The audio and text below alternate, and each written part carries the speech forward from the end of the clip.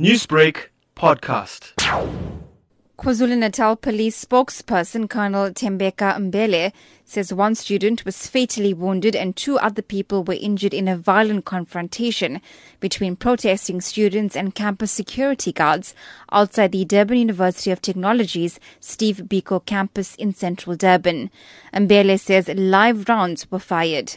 The students, the attackers that were attacking the security guards, they ran away, but the police, they managed to arrest 4 of them in total. A man who wants to remain anonymous says he saw what unfolded. There was a massive movement, then the Vice Chancellor decided to suspend academic classes. While gates are closed, then the SRC and its comrades were there, briefing each other at the SRC office. Then the supervisor from protection service just came in. Then they tried to tell him that he must not enter there because it's a property for students given by DMC. Then what he did, he took the pepper spray and sprayed those students. Then when students are questioning why is he spraying them, then he used a real gun to shoot a student and another, I think it's a parent, in the stomach.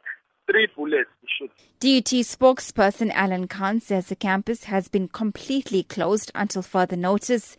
He says there will be an investigation to determine why live ammunition was used. Sadly, we can confirm that there was a tragic incident just outside of the Steve Biko campus this afternoon, which resulted in the loss of life of one of our students. Our Dean of Students is busy trying to contact the deceased family to advise the next of kin.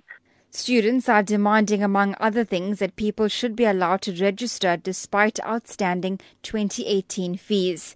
Students and members of the SRC at Wits University in Gauteng have embarked on a hunger strike. NSFAS-funded students in KwaZulu-Natal are angry about the reduction in the meal and textbook allowances.